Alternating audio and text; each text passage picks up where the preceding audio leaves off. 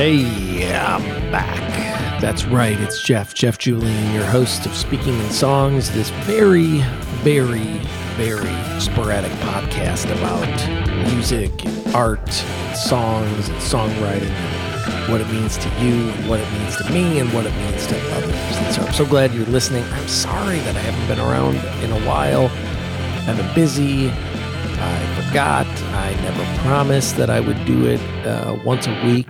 And if I did, I was lying, and I'm sorry about that. But here I am. This episode is here for you, and this is a good one. And I'm so excited because I got to talk to my good friends in Terminus Victor, Don King and Scott Kimball. They make up 2/3 of one hell of a rock and roll band from Champaign-Urbana. And one of the reasons I wanted to talk to them, and I'm super excited, is because we're getting ready as I record this. My band Vaudevillains is getting ready to go play 4 shows with Terminus Victor in Bloomington, Illinois, Joliet, and Urbana, and in St. Louis. And our friends Sisser from St. Louis, great people, great human beings, are going to be joining us for 3 of those dates. So it's fun to get back out there and actually play some shows and to do it with really awesome musicians and great bands. And so I just can't wait. And so I wanted to get Scott and Don together and talk to them about this thing, this Terminus Victor thing that's been happening for more than 20 years. And T-Vic, if you know about them, they're legends in the Champaign-Urbana music scene, and they're just awesome dudes. I'm going to read from their bio real quick. Terminus Victor music is both insidious and immediate, more generally described as a blend of rock, alternative rock, and post-punk with a dash of shoegaze. Joy Division, My Bloody Valentine, Slint, Hum, and more are all influential ingredients in the Wall of Sound recipe cooked up by Scott Kimball, Don King, and Terry Wathan. This band's tastes become known through their music and lyrics that communicate powerful yet vulnerable expressions of raw emotion, insecurities, and empathy with the pain and beauty of life as common people. I could not have said it better myself, so I did. Make sure you take a listen. Check out our upcoming shows. Check out their sites, terminusvictor.com, terminusvictor.bandcamp.com, and on the socials at Facebook and Instagram. And stick around after the interview to hear T-Vic's The Hands of Gridlock from the album Prevention versus Intervention. And now, here is my awesome conversation with Scott and Don from Terminus Victor. Do you want a different chair? I can get you right there. Sure, it's my thoughts. Actually, that might be great. He didn't set you up with a throne, a proper throne, Scott? I'm sitting on a drum throne right now. Oh, okay. So it is technically a throne. It is technically a throne, yes. Excellent. I just assumed you guys were in like plush armchairs in some sort of smoking jackets and, you know, typical Sunday for Terminus Victor. There you go, man. You walk in and our backs are to the door. Right. We see the chair and then we spin around very slowly. There's a real hunting lodge vibe to the room. Enter. Yeah. I will see you now. Yeah. Yeah, I see this chair I'm sitting in right now. It's like this really like vinyl. It's all white. Nice. Pretty comfortable, actually. Wow, this is nice. It looks hideous, but it's comfortable. You know, it's really all about comfort. Looks are, that's you what know, I'm finding. At this age, right? I mean, comfort over looks for sure. So yeah, I mean, it's all, you know, when that's all you have, you know. That's about it. That's it at this point, man. I just want to stay comfortable. So, speaking of comfort, are you guys ready for at least Thursday? Looks like it's going to be spicy hot. Ready for some. I don't know if your van or your vehicle has air conditioning, but I think we could be in for a couple of sweaty days out on the road. Yeah, I was noticing that. You know, it's the way it is. That's right. Yeah. I mean, man. We did a run of shows in 2012 where this van had no air conditioning and it was like triple digit days, and I thought it would be better to be in the front seat because you'd actually have access to a real window, but the front seat is worse because you're getting the engine block heat all on your feet the whole time. So, but it was Right. And if we you're called it- driving into the sun, you've got the windshield, the heat That's coming. right. Yeah. We called it the hot balls tour because it was a real problem. Oh yeah. That sounds kind of funky. Yeah, right. I'll leave it there. I think the words in and of itself are clear. Yeah, So. we both have imagination. So. Yes, exactly. That's going to be fun. I'm looking forward to it. Yeah. Yeah, I'm really looking forward to it too. I've seen Sister before. I saw them at the Brass Rail. It's probably with you guys. Yeah, I think so. Yep. And I listened to their new EP. It's great. Yeah, those first 2 songs are killer, man. Yeah, they're really good writers and all pro players, and it's really cool when you can hear that someone who knows their sound, right? And so they're dialed in, and then everything that they do serves that purpose, right? And so you get this really crisp and clear take on what they're trying to do. I don't know if that makes sense. It totally makes sense, and I mean, I think that's something that I don't know how to say this. I think that's what a lot of bands miss sometimes is like trying to figure out as players in a group, like what is your like what is your identity? Right. Who are you as a band, and what are your strengths and what are your weaknesses, and how do we cater our strengths to let our weaknesses kind of follow in that direction, to make, it's knowing who you are aesthetically.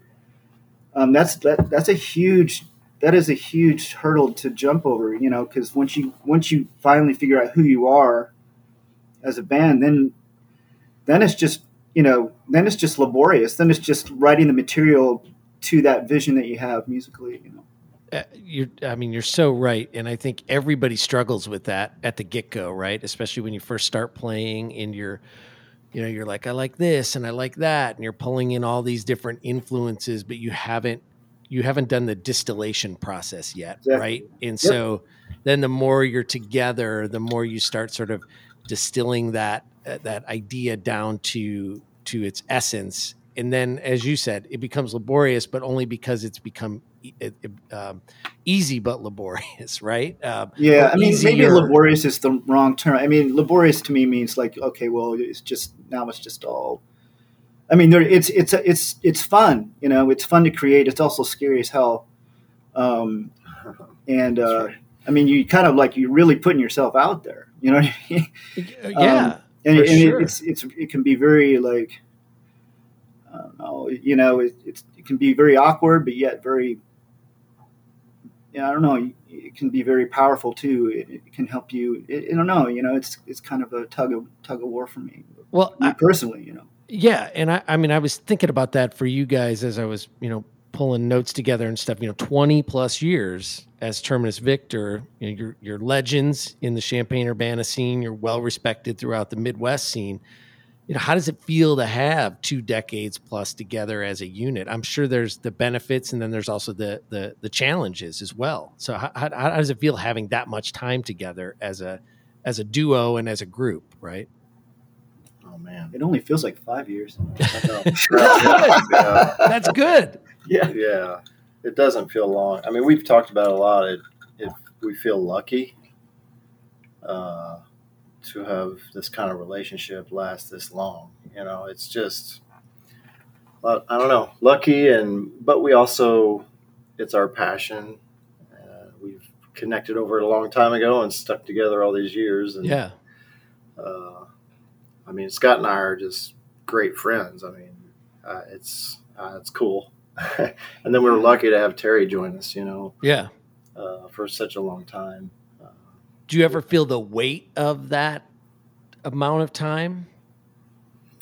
No, I don't think so. I don't at all. It's just something we love. I love doing, and Scott loves doing, you know, like you say, the challenges are there, like with life, right? Balancing Right. life Yeah. with this kind of activity, because it's hard work. Like Scott said, laborious is a word that might sound negative, but I Yeah, I think don't mean it in a negative Yeah. way at all. I know So, what you mean. Yeah. It's work, right? I mean, we're it's just yeah, you've got everything all set up. Now you just got to put the work. You know, now you just have to do the work to get there. You know, right.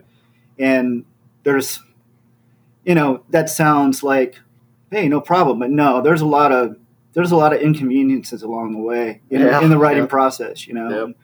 I wrote a song, like one of the newer songs we haven't really played live. I wrote it on piano. Okay. And so I was like, okay, well, Don will play this part. And I'm such an idiot because, like, I mean, I was a theory comp major, and I should have known, with my, my arranging classes and that I should have thought about the guitar part as I was writing the piano part. But man, so now he's trying to, it's taken like 2 years or something, trying to nail this part down, and he plays it really well. But then if he doesn't play it for a while, you can kind of tell it's kind of wanky. But like, you learn the hard way on different things when you're writing. Like, oh shit, like, man, I could have gone about that a little bit easier than I did. Right. Well, and I really do like what you said about the labor piece of this, because I think there's a misconception that it's all fun and games, right? And for sure we're going to get the reward in a couple of days when we go play 4 shows in a row, but everything else leading up to that is where the work is at, right? And then the older you get and the more your life evolves and changes, it's all harder. There's not as much time to write. There's not as much time to rehearse, and you're kind of knitting all of that together to still get to that point where it's like, oh, this is really fun. We're playing the show. This is the fun part. Mm-hmm. And that's where I think we feel lucky, because for 3 guys to do it for this long, and Scott and I mean, as a duo, we've done it for longer than that, beyond Terminus Victor. Yeah.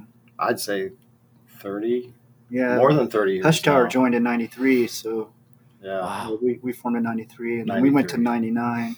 Right. And so, like, we've been playing, let's add it up. 10, 20, it's almost 28 30, years. Almost 30 years. 28, working on 28 years. That's awesome. The shorthand between you two, you must be able to, like, raise an eyebrow and know exactly what the other person's thinking.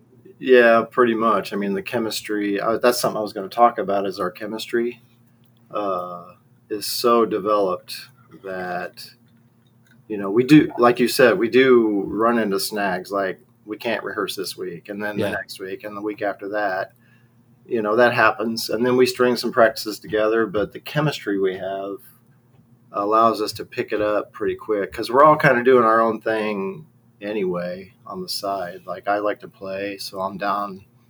I mean, we're in my basement right now, right? And this is where I work on my guitar work, and I love doing it just, as a passion on my own. So that energy gets brought to the table, and the chemistry that we have as a group allows us to pick it up pretty quick. So I think that's part of the thing that helps make it work. And then each band member's individual passion for what they're doing on their own. And then when we do get together, it gels pretty quick, if it's been a while, Yeah. I'm also a big believer in, like, like when you see a good film, I mean, the best films my favorite films are the ones where the character development is just so good, Mm-hmm. And so I always think that's a really good sort of formula for a band as well. It's like you're coming together and you're making something together, but like every person has his or her own way of playing, and to let that happen, and then to just kind of come together. I mean, I think it's really important. I don't know if that's making any sense, but like I think it's really important for each band member to have their own character come through the music. Totally. Yeah. And that's really hard to do. Like, it's really hard to kind of let go, and it's, I don't know, sometimes it's really hard to be yourself, Yeah. Because it's very, how it is, there are days when you don't really feel that great about yourself. You know what I mean? And so, you know, those are the things that people don't see. Those are the only things you have to live with, you know, yourself. But to let go and be, and let your creative self be, you know, itself, that is a really hard thing to let happen. There's a vulnerability, right? And it's exactly the word that I was trying to find. Well, I have a hard time finding words sometimes. You said it perfectly. And there's a vulnerability, and then there's a feeling. And, you know, early on, I would ask my bandmates, like, you come off and be like, "Oh, great show. Wasn't that great?" You know, and then you'd get like, I played like shit, or it was okay. You know, and you start to realize that it's very rare that everyone feels completely great at a show, right? Everybody has these different varying experiences. And so, you know, you kind of move away from that, hey, great show, to just, that was fun. Good playing, you know, because nobody, no one feels the same way every time. It's so strange. And then, so when you all do like kind of transcend or float above the stage and have this amazing show, I feel like those are rare. And you usually have like really good shows, but nobody ever feels the same way. I'm not sure if I'm making sense, Scott, but no, that makes total sense to me. It's and it differs, you know, subjectively throughout the room. I mean, it's not just, obviously you're not just talking about the band members themselves, but you're talking about like everyone that's there. Yeah, there's a whole energy through the whole room, right? Right. Yeah. And sometimes, man, all the planets align, and it's just, it seems easy, right? And then most of the time it's you know, music's hard, man. It is hard. So we started off with such a great conversation right from the get-go. I didn't really give you all a proper introduction. So I've got Don King and Scott Kimball from Terminus Victor with me on the Speaking in Songs podcast. I feel lucky because I lived in Champaign-Urbana from 98 to 2002. So I went to shows you guys were playing, and then later my old band, Deconstructing Jim, played some shows with you all. And then, of course, now Vaudevillains has played a fair amount of shows with you. So having observed you all for most of your time around, I think you write great songs that really translate well to the live setting. So can you describe your songwriting process and what's changed about it, if anything, over the course of this 20 plus years, and even 30 now with your previous project? That's a great question. You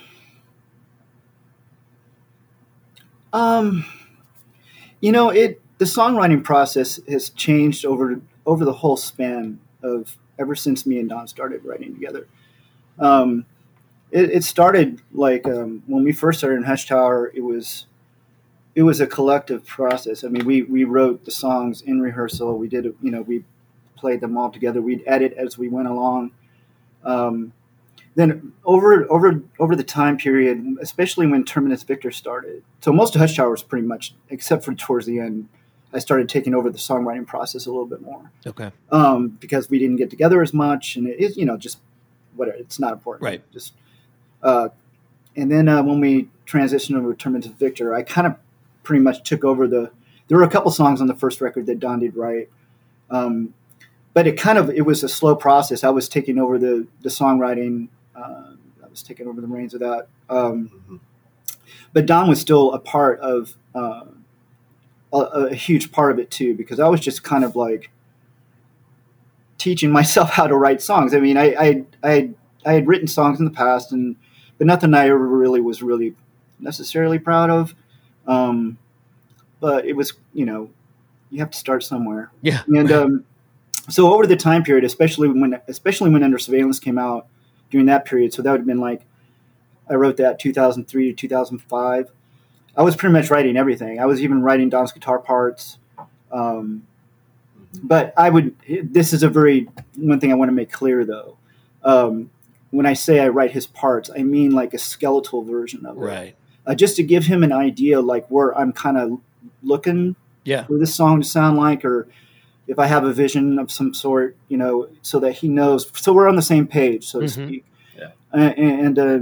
But then I'm very, very adamant about, you know, him like putting his own style to the thing, to the Right. idea that I put to it, you know. Yeah. And then there's sometimes, especially on one of the newer songs, where I had an idea for his guitar part, and he came up with something different, and it was way better. So I was like, no, that you're Right. playing that. Right. Right. Fuck my part, play that. That's right. Anyway, so like over time, and then with Prevention, it was the same thing, and then with the new stuff, it's been, you know, it's pretty much been the same. I've been writing most everything, but like there's a couple songs, especially the new songs, especially this one song called "Dead and Alive." Don's guitar part just totally makes the song. I mean, the song would be a dud without it. Let's just put it that way. Yeah. So like, that was nice. but as far as like as the aesthetic however it's changed, I don't know. I just think it's become a little bit more dramatic over the years. Okay. You know, just a little bit more, I guess, dark and depressing and I don't know. That's kind of trite. It's kind of like I could. There's probably better words to put to that, but like it's just become a little bit more inward. Yeah. And it's just kind of like, probably I'll just keep writing like that until I just collapse into myself, you know. Implode. Yeah. That's right. Like a star, That's right. Yeah. literally and I figuratively. am Yeah. now a black hole. That's hilarious. Yeah, you have become a black hole. That's right. And feel free to use that as a future album title. But Well, that's why, I mean, our logo is literally Yeah, it is. That's right. inspired from Yeah. a black hole at this point. It's kind of interesting. Yeah. I love, Scott, hearing you describe that part of the partnership and collaboration between you and Don, because it's a very mature take on a song on the songwriting process as well, right? Because if you don't ever have that conversation at the get-go, and then down the line you're trying to work out the parameters of that, someone on the other end of that could feel slighted or like their contributions not valued. So it's great to hear that you guys have that. And I want to ask Don so how does that change your approach as you're bringing your vibe or thoughts to a song, sort of having that path somewhat marked out for you? That's a great question, because I guess my comment on the evolution of the writing process is, you know, Scott says he took over, but what really happened is he just got so prolific that I couldn't even keep up. Like, it was everything I could do to keep up with writing guitar parts for the creations that he was leading on here. So, and I would say, like, early on, you know, I mean, being an honest human, in the earlier days, you bring a guitar idea to your band, and then you think it's really great, and you play it, and they're like, I don't know. Well, Right. It's I don't know. It doesn't really do anything for me. And you got to be, you know, internally, it's like you can feel pretty jolted by that. But I realized, like, well, they're right. You know, I mean, it's subjective, but at the same time, I somehow learned I'd rather, you know, be told that up front than to make them feel good, you know. Yeah. Have them make me feel good about myself. Yeah. That's just where we matured to, right? We matured to, our goal has always been to write music that can stand on its own. We hope. I mean, we don't know if, you know, I mean, that's a lofty goal, but,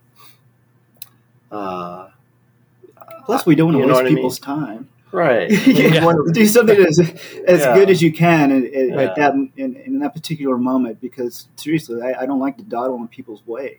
You know, you know, I don't like to waste people's time, or, you know, but like getting to what Don was talking about is like, to expound upon that is I feel really lucky that we can have that kind of relationship, in a professional setting, where it's like, if someone doesn't like something, you just go, no, I don't really hear that. And, you know, of course, that sounds kind of, we're really nice about it, but like, no, I know. Yeah. But like, you just know what's kind of going to work and what's not going to work. And, and there's times, Don, like where you had an idea one time and it turned into the chorus of From Nothing, that song. I don't know if you realize that. From Nothing. Yeah, we were just jamming on that idea, and you were thinking of it as like the primary Iona idea. And I just flipped that into a chorus because I came up with the vocals. Like, yeah, it sounds like a chorus. So then I don't even know if you realized that. I'm sure I forgot. I forgot. I'm sure. So I'm always listening, man. That's cool. Yeah, that is neat. Yeah, and you're right. That relationship you two have is huge because speaking from experience, it may not always go well. And I'm talking about myself in that regard, being sort of, early days, thin-skinned about feedback. And it takes time to mature and to realize that being in a band means that you're sharing an experience, and at least in my opinion. And if you want total control, then you need to be solo or be upfront or something, but be open to having things evolve based on this very unique coming together of 3 or 4 or 5, however many people, and you've committed to that, and it's going to change your idea. It has to, otherwise what's the point? Sit in your room alone. I think what a lot of people forget though is like a part of the artistic process is, it's you have to learn when to let it go. Yeah. I mean, and that's hard. I mean, you have to you get to a point, you go, okay, this is as far as I can take this. You got to be honest with yourself, right? Not just try to fix every little problem. That's why you're in a band with people, right? You have different talents. You've got, other people who think profoundly about music as well. And, so you take it as far as you can, and then you have to learn to let it go. And that's, man, I'm telling you, that's a hard one for me, for sure. It's trust, right? You gotta trust your bandmates. It's like I said, I feel really lucky that, I'm in a situation where I have the kind of relationship that I have, in a professional band setting.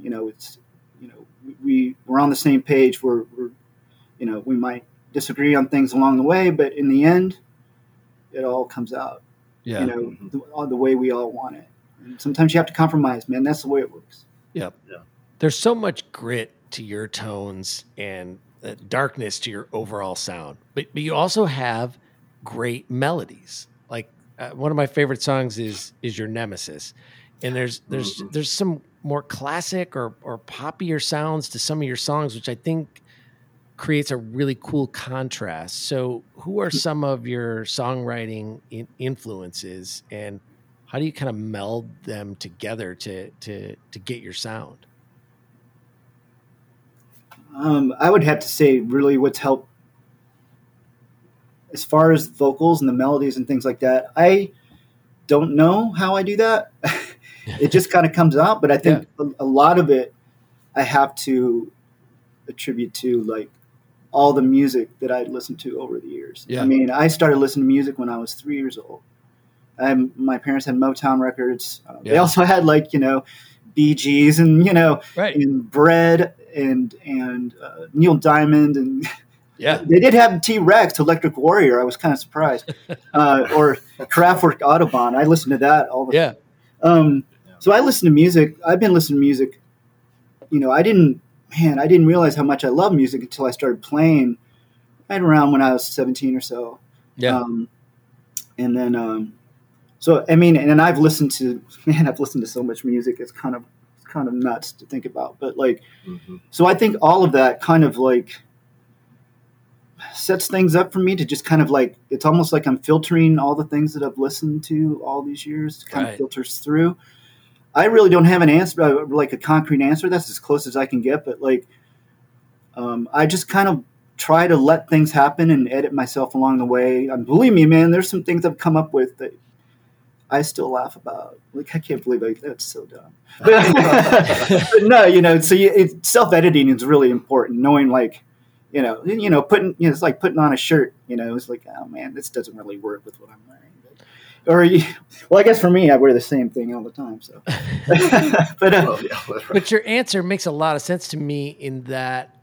I guess what I would say is, you all write just good songs, and then there's the overlays of the tones or the colors of the way you want it to sound, but at the essence, at the core, is just good songs. And that, I think, would speak to having listened to a lot of music and sort of having this almost like database of information in your mind that informs the way you write a song.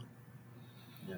Don's sound too. He's really developed his sound over the last, I'd say, 3 years, maybe longer than that, and that's really that has really been a huge aesthetic change for us. I think I've pretty much been playing the same way I've always played. I've kind of tried to clean up my sound a little bit here and there when it's appropriate, but really, I have to, hats off to Don, for the sounds that he's developed over the sounds that he's painting over what's happening. It's really fun to watch him come up with this stuff, and also too, it's really fun to watch him play because he always reminds me of like when he's playing, like he looks like a. If you don't mind me saying this, no, absolutely, that's great. He looks like a kid opening up Christmas gifts on Christmas morning, man. He's like up there, like I can't believe I'm playing guitar. Look at this. Exactly. Look what I'm doing here. That's exactly how I feel. It's so true. That's exactly how I feel. I love it. It's like if you had a Jack in the Box, but it just constantly kept coming out of the box, no matter what you did. Yeah, man. That's awesome.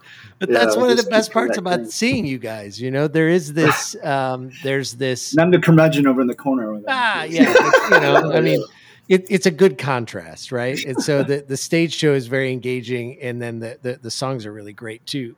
I'm glad you brought up Don's sound, Scott, because I wanted to ask you both about sort of your gear and your tones. And Don, you really do fill out the sound well for one guitar. So what are you doing with your setup now, or pedals, or what helps you get that rich tone that really fills the sound out? Yeah, like Scott said, I think it was 3 years pretty solid. I mean, I've always, I don't know, before that I was, trying to get good sound. But somewhere about 3 years ago, I just was like, dude, I don't have the tone I want yet, quite. And I just said, I'm going to dive in. And I dove in hard, and I went through the entire chain, okay? From, the guitar, the cable, the pedals, right. The amps, and the speakers, speaker cables, whatever. I mean, those are good enough. But so I went through the whole chain, step by step, and did a lot of research and listening, YouTube videos, and going to stores and trying stuff. And I've found all the pieces that at this point I'm just really happy with what I have tonally. And it required me to kind of shift my my assumptions, I guess, I had about what was a cool guitar or a cool sound before that, and really kind of let that go and be open to what's out there, and try to figure it out. And so, I guess thanks for the compliment, because I did work really hard to build that, and I am happy with it. So, Scott, what about you? You've got that modified bass that it just growls. What goes into that sound? Right. Well, for the longest time, man, I just used the pre-gain, the preamp on my amp. I just I have a Bassman. It's like 78. And I would use the preamp on that, and just jack the hell out of it, and just try to like find my master. The problem with that was that it had to be pretty loud to get it to where I want it to sound. If I had to turn, if someone would want me to turn down, I would lose it. So it was really hard. It was really hard to find that pocket. But then I started using. I dove into. Don inspired me to kind of like switch things up for myself. I started buying pedals, and I bought this awesome compressor. Okay. And Don knows what it is, but this thing, I like think I recommended that one to you. Swedish. the I name can't of it. remember the name. Yeah, of it's it. a Yeah. real good bass Mhm. compression pedal. So then I added. I have like a like a driver, a Boss driver Mhm. pedal with that, and then I bought this. Oh man, I love this pedal. It's a TC Electronic Dark Matter. Okay. And I really love this pedal because there's an EQ on the pedal. Like, Nice. because every Yep. time with a lot of bass pedals, you go to, Right. you go to turn on the effect and you lose all your bass. Yep. That's right. And Yeah. and so this one actually, I'm able to like fool around with that. So like, I have like three different. I've given myself options now. Where now I can play clean. Now I can just have a little bit of a drive, or I can go all the way with this distortion pedal. Mm-hmm. So I love the options that I'm giving myself. Whereas before I was just kind of, it's just kind of choking my sound, Yeah. So like, yeah, so Don was a huge inspiration for me. That was really inspiring for me to kind of like, well, man, if he's gonna, now I got to keep up with him. Like he was talking about earlier. Right. Like, he's keeping up with my writing process, which I don't really write that fast, but like. But at the same time, I'm trying to keep up with him in a totally different way. I'm picturing Don in his basement, and on the wall is one of those like classic crime scene setups where there's string and photos, and, there's all these different pedals and chords, and just going through bit by bit, and then finally solving the crime and coming up with the perfect sound. Yeah, that's exactly what. That's a good illustration for sure. So I have to ask you and just talk about the opening of the song "Rookie Maneuver" from the Under Surveillance album, because that cracks me up every time. It's such a such a musician-y inside joke. Oh, when I'm talking, yes, I laugh every time you say, "Can you start over again?" And was that you, Scott? Yeah. And why did you decide to keep it on the recording? I just think it's awesome. I just thought it sounded good. Yeah, it's perfect. It cracks me up. I was trying to get him, like, I wasn't mentally ready. I was like, hey, could you start over again? Yeah.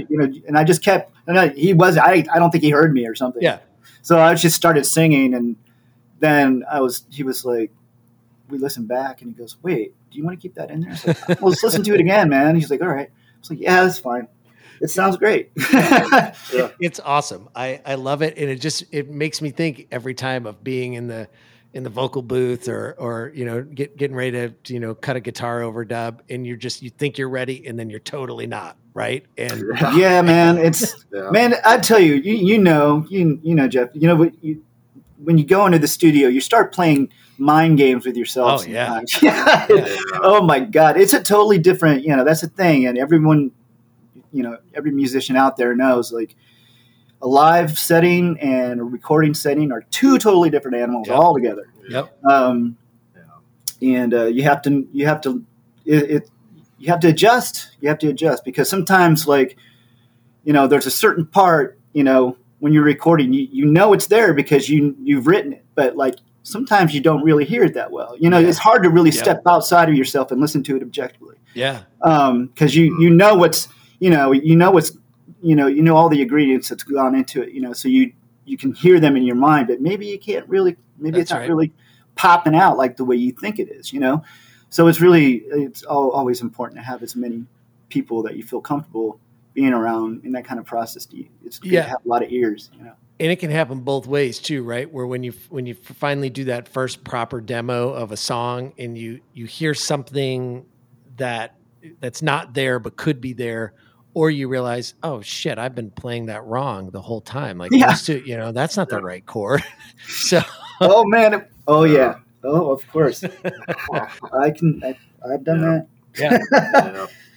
So Terry's just a killer on drums. When you made that change to him, besides the obvious difference of having a human being behind you on the kit, what other changes did he bring to your sound and the live shows? He was the final ingredient that really put it all together. Man, I don't even know where to start. Like I just feel maybe I should let Don start. I all I have to say is I have nothing but respect for this guy and feel extremely lucky to be playing with someone who's so talented. Yeah. Terry is awesome. I mean, obviously we started with drum machine, right? And that was, I don't know, the idea kind of was born, and It ran its course. yeah, we ran it. We ran the course with that, and Yeah. after 2 records, we were ready for a drummer, Mm-hmm. but we didn't know who, and it just kind of worked out. Like, I kind of knew Terry from living in a neighborhood, and it was kind of like the time to get a drummer, we thought. So we started looking, and all of a sudden he was in another band, and that band was dissipating, and it just kind of worked out. We had a practice or 2 together and was like, this is perfect. Everybody, it was just, I don't know, it just fell right into place. And we just felt you so wouldn't have lucky. believed it, Jeff. Like the first time that he came, we rehearsed. We didn't have to like, oh, there's this part. No, he knew all the songs. It was just like bam. It was like it's like we'd been playing for like a year already. Yeah. Yeah. I was like, holy shit, this sounds great. That's exactly what you want, right? Now, so, it sounds like you guys were ready. So, but was there a part 2 where you'd been playing with the drum machine for so long that I don't want to say it's like Dylan going from acoustic to electric, but was that part of your vibe? And, was there some concern that as you moved away from that into an actual drummer that you were going to lose some element of Terminus Victor? This is a great question. Oh, this is a great question. I love this. Yeah. Man, yeah, it was weird. We were so used to. Why am I always starting? You should start this. No, I think it was hard. Remember, like when we started playing drum, it was like weird because. Oh well, it was. I remember. Let's see. Wait a minute. Let me think about this. So I did a lot of the programming for Under Surveillance. I know with the first one you did all of it. Yeah. But like we would even do like subtle like tempo changes, like because sometimes the choruses, Stuart Copeland always kind of rushes the chorus just a little bit. Yeah. That's what we would do with the drum machine. So it wasn't that big of a transition. I think if we were doing straight like big black, and then going from that to a drummer, it would have been a little bit more awkward. But it was still a little weird. But because how long did we do that? Was it 6 years? We did the drum machine. Yes, 99 to 2006 through 2005. Yeah, Terry joined us in 2006. 5.5, 6 years. Yeah, so. that's a long time. Yeah, that becomes part of your like ethos, your being as a band. Yeah, I mean, it was obviously a little strange thing to do at the time, right? I mean, Big Black obviously had done it, but we were kind of doing it in our own way. And like Scott said, we still wanted to have an element of real drummer in the machine. So we painstakingly, like he said, oh God, that must have been painstakingly it was kind of fun actually built in. Yeah. The learning curve was a little weird, but like, can I say laborious again? There you go. Right. Back in the crime lab, putting it together. Right. Yeah. Yeah. So, I mean, we painstakingly built in some of those subtle things that can be really important rhythmically, right, to a song that you get from a human being. Whereas if you let the machine have it totally quantized, it just won't quite work, Yeah.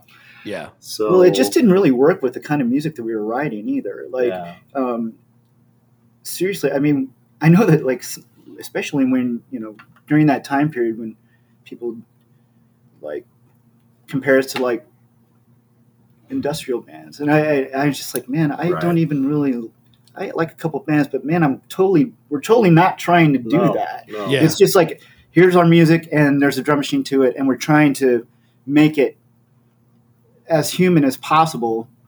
And also too, at the very beginning, I remember us trying to put so much shit in there. Yeah. Because we wanted to be very clear that we're not looking for a drummer. This is the sound. This is the aesthetic. Right. Right. However, like Terry can play drums to a lot of those songs. Yeah. We were.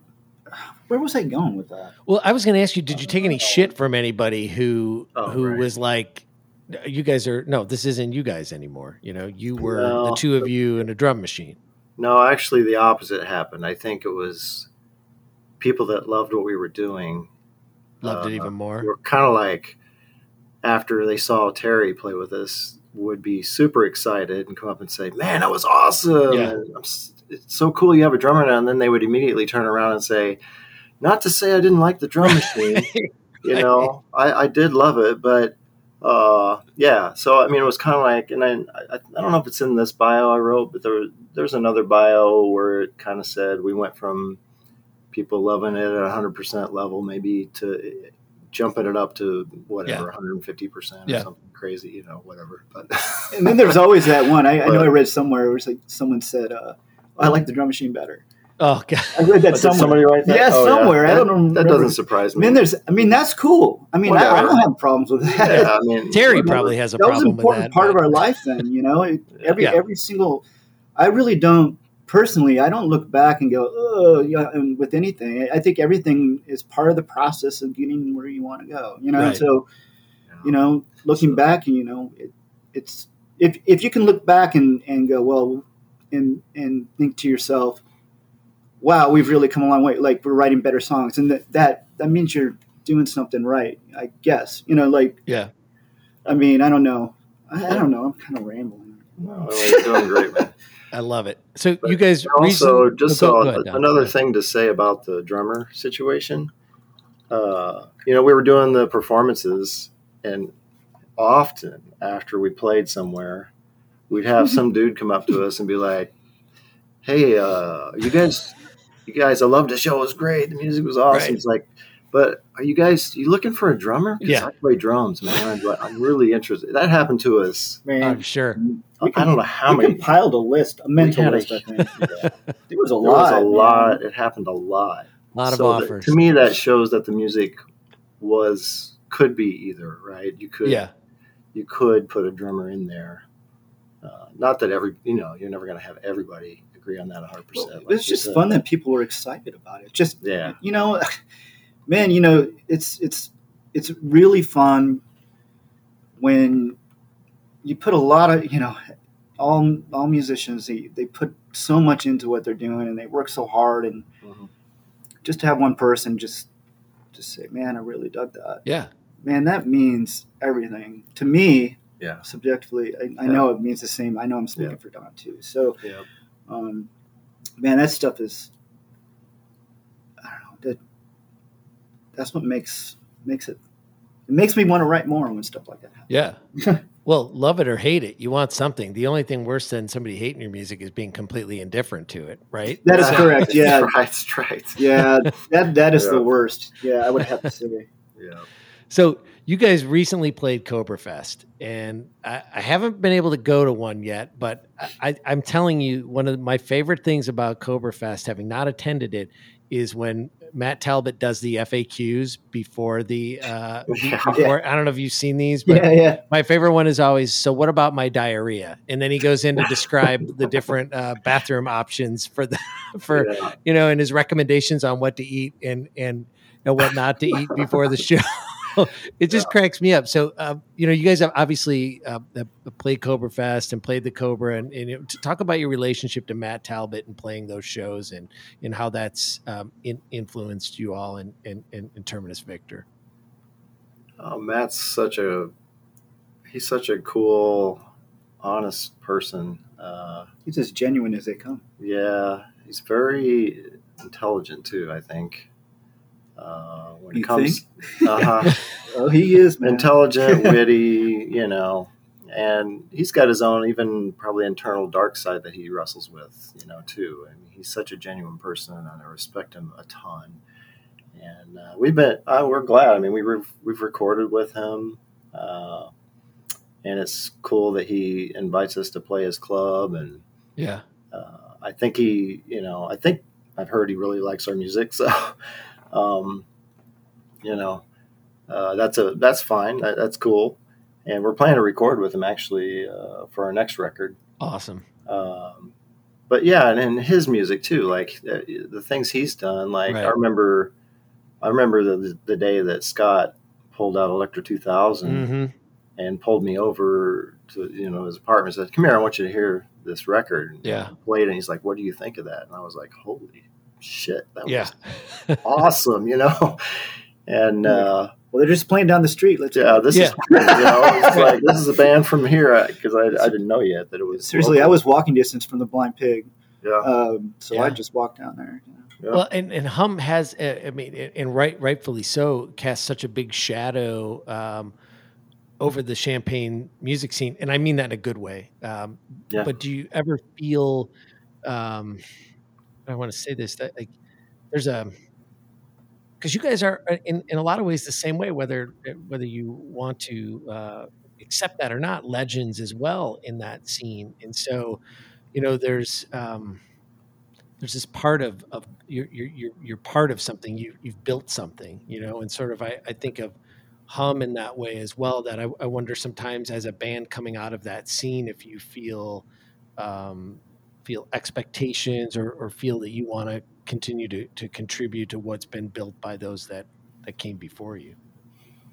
Absolutely. I think we feel fortunate to live in a town that is pretty prolific with music and other forms of art too, but music is, I think, particularly part of this town's history. And it's actually pretty cool. I got to talk to another musician from town who I forget his name, but he's kind of a historian type, and he actually studied back all the music history of this town. And it goes way back, like, I don't know what the year would be, but like way back, there were musicians and artists living and working out of Champaign-Urbana because it was close to Chicago, Indianapolis, St. Louis. It was kind of a good place to work out of. Yeah, yeah.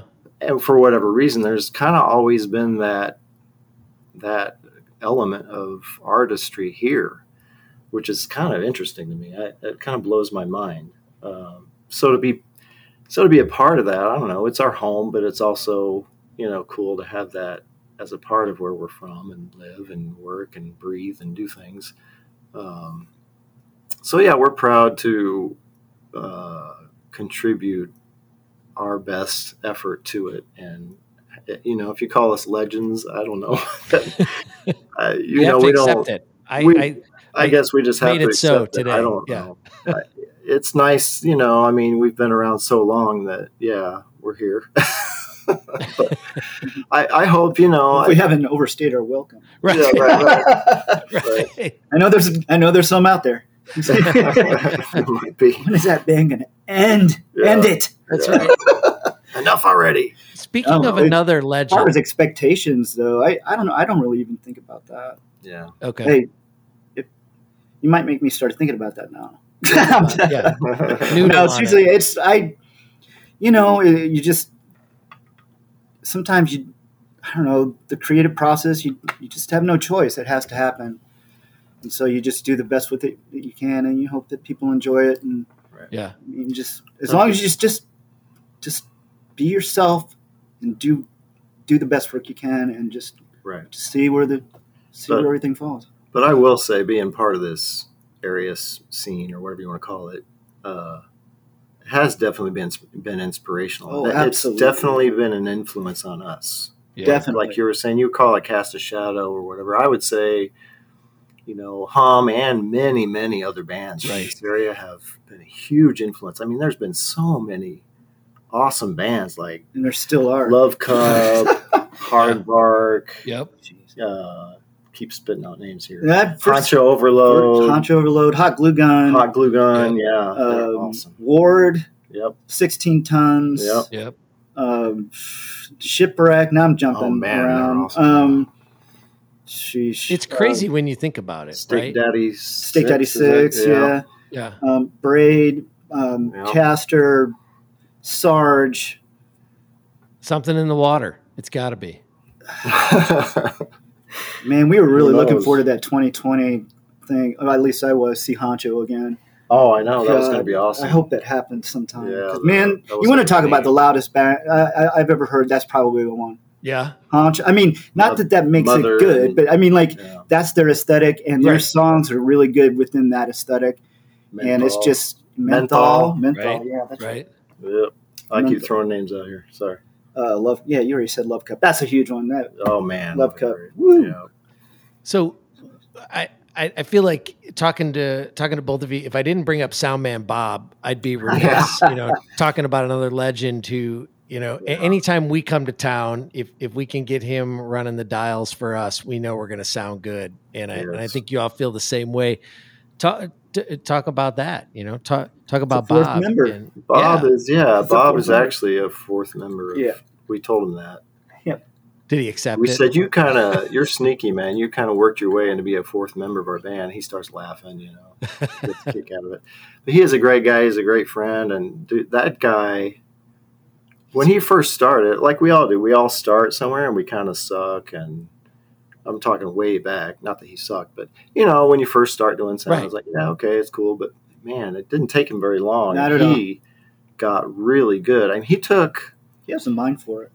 yeah, he does. And he took like we used to play at Mike and Molly's upstairs. I don't know if you guys ever played up there. Yep. Yeah. I called it the upstairs basement The right. 'cause- Yes.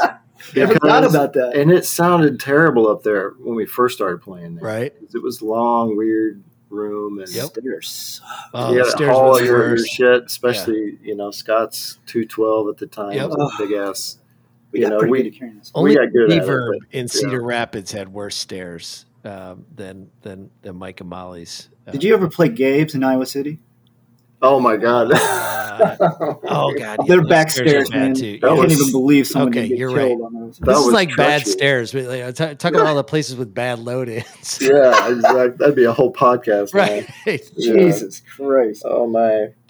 But Bob actually got that upstairs basement room sounding awesome up Yes. there. He figured it out. He got his PA dialed in. I mean, he talked to me. He and I are kind of tech heads, and we like to talk shop about that stuff. And you wouldn't believe the things he's done to improve and modify his cabinets and make it sound better and Well, that role all is kinds of stuff. the role of the sound person is such a. I mean, I feel like I'm saying the obvious here, but that's only because I'm talking to you guys, right? I think to the average person who goes and sees shows, they don't understand what a difference somebody who knows what they're doing behind the dials actually makes to the live show. And if you have someone who is not good at it or just not there yet, it can make all the difference in the world in terms of how that show sounds and the vibe and the feel and everything. And so I just think it's a criminally underappreciated role. And Bob is one of the best. And anytime we come into town and I know Bob's there, I'm like, well, I don't have to worry about anything now, Yeah. Exactly, man. Yeah. I feel exactly the same way every time. I think it's great. Is he going to be doing sound at Night Shop? Yeah, we'll see. He's planning to. Chris is open to it. Okay. There's some details to finalize there. But Okay. Yeah, he's coming. Right on. man. Excellent. it'll be See, great. now I feel better already. Yeah, that's right. See, it works. So speaking he's of those, we're Yeah, going to be doing. He's a real deal for sure. He's the man. So we're going to be doing some shows in just a few days. Are you guys excited? How are you feeling about this kind of post-COVID-19 music landscape? Or I guess it's not even post now because of the Delta variant. It's still We're not. it's the post yet, evolving COVID-19 music landscape. Right. No, excited to get out. I mean, initially, like, it's a little trepidatious because is it going to work? Are we going to actually be able to start playing and then get shut down again? Right. Or, Yep. and we're kind of, maybe we're there now, but I don't know. It looks to me like things will keep moving forward, even though there's a lot of crap around this whole thing going on. But yeah, I mean, just excited to play and get back on the horse, man, and get the live chops back where they were, right? Because we were, before the pandemic hit, our momentum was fantastic. I mean, we were playing shows and having just, chops were really good and it felt good. And getting back into it is, I think it takes some time to get back to where, you're used to playing live and you're on a roll again. So we're excited. I'm excited about it. Always love to play anywhere we can. Yeah, I'm the same. I'm really excited about it too. I tend to get a little nervous before shows. Yeah. Yeah, it's a healthy nervous, but Right. Um, yeah, but that's just the way I am. Yeah, it's good. That means that I care. Yeah, that's right. Yeah. That's right. And it's fun to stack shows together in a row too, because you really, like you were talking about chops, Don, you really start to feel this this gelling when you play multiple days in a row, right? Mhm. And you can Mhm. kind of build on what happened the night before and maybe make these little minor adjustments that after having, several playing experiences in a row, it starts to make sense and becomes even easier. Mhm. Plus, I like a lot of shows in a row which doesn't happen too often for us. Mhm. Because I tend to get post show blues. You do That's one right. show and then Yes. the next day you just feel like shit and you're just like, Right. Oh wait, did I say that? Wait, did I do that? Yeah. But if you do multiple shows in the row, it's just like, well, hey man, there's no time to think about that. We got a show to do. That's right. Clean it up it's today. Very liberating. Yeah. It's Absolutely. kind of liberating mentally for me. Well, I can't wait to play with you guys. It's going to be awesome, and just looking forward to doing it. And appreciate everything about your band, and the opportunity to play with you all. And thanks for talking to me for the podcast. So I always like to end it by letting the guests ask me a question. So now it's your turn to ask me anything you want, and then I have to answer. At least that's been my MO thus far. Oh, right. Wow, shoot. We should have known about this ahead of time, man. Yeah, I usually need time to think about this. Holy crap. Well, you're going to have to edit out the dead space here. Oh, that's all right. That's all part of it, Oh, man. Well, I mean, how long have you been playing, Jeff? I know you've been around. You said you started back in 98, or was it before that? Yeah, it was. I had a couple of like little bands in the mid 90s. As you and Scott both talked about, cutting your teeth in I always think to myself, I had to do a lot of bad music to get to where I thought I was actually pretty okay, Oh, yeah, and then the quest continues, right, to be good.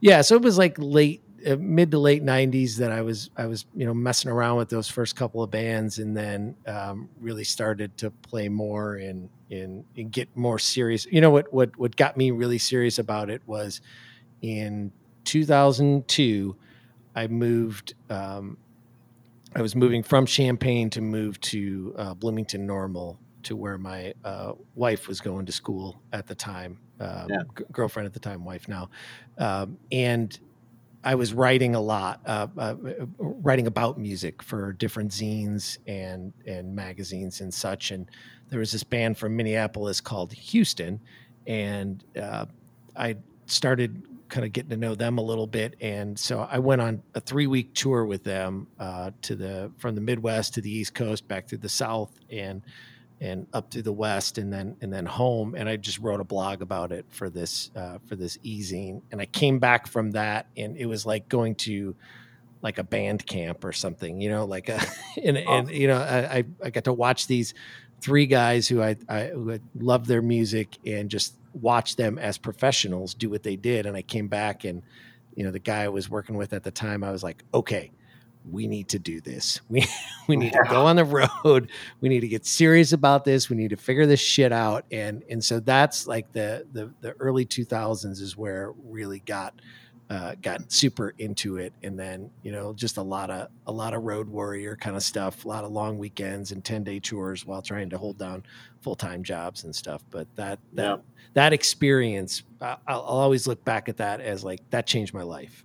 That's awesome. It made me want to do that, and it showed me, I learned how to do it.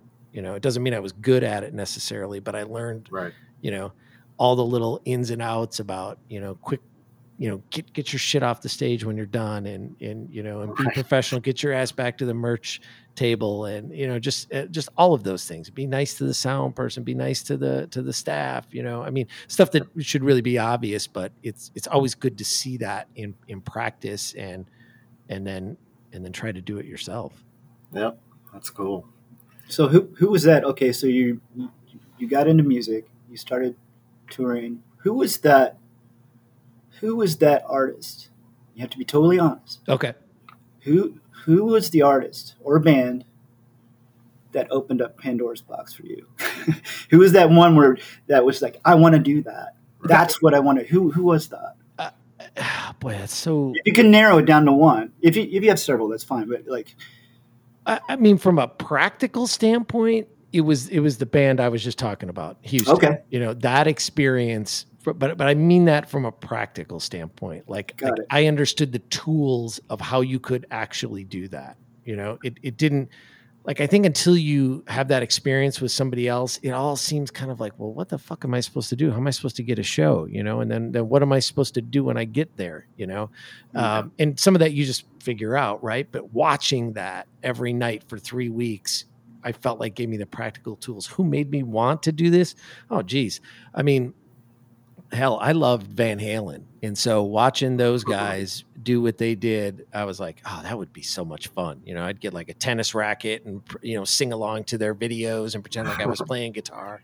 So Eddie Van Halen made it look so easy. He did. Right? It's like, wait, can you play that? And that looked fun as hell too. Those guys were having fun. Right. So, and I saw him at Farm Aid. Okay. I'd pushed my ass up to the front by the time they played, which was an all-day deal, getting up to the front through that crowd. God. But I was like feet from that stage, and when it was Van Hagar. I think that was their first performance with him. Yeah. And I mean, he was. I admire Ed Van Halen too. He obviously inspired me as a younger kid, and the dude was smiling the whole time. I mean, he's smiling, jumping around, playing that guitar like it was, super easy. Yeah, right. Talk about making something incredibly complicated look super easy. And then another kid that looked, he looked like another kid at Christmas, I think. Right, totally. No, I was just going to say, out of all, man, I've listened to so much music, and I can only think of two guitarists that smile on stage, and it's Eddie Van Halen and Don King. Oh, there it is. And that's why. And it doesn't look creepy. It just, it seems natural to me. And Don, that's why you get the legendary status, okay? You and Eddie Van Halen, all right? Hey, if I can, if I can even look like I have his shoestrings on or something, man, that's cool. Whatever. But gentlemen, thank you so much for talking to me. I really appreciate it. It's fun and looking forward to these shows. Likewise, Jeff. I'm so pumped that we can, because we were planning this before the pandemic hit. Yep. Right? Yep. And once there was a line of sight, it was fun to reconnect. And we love playing with you guys. Yeah, definitely. Vaudevillains rock, man. And we're looking forward to it. You guys know Sister a little better than we do, but I've been checking out their stuff. I really like them. Yeah, it's great. They're really cool. Yeah, they're awesome. A great tour. It's going to be a great, it's like it's just all three bands are just really top notch. Yeah, it's going to be fun.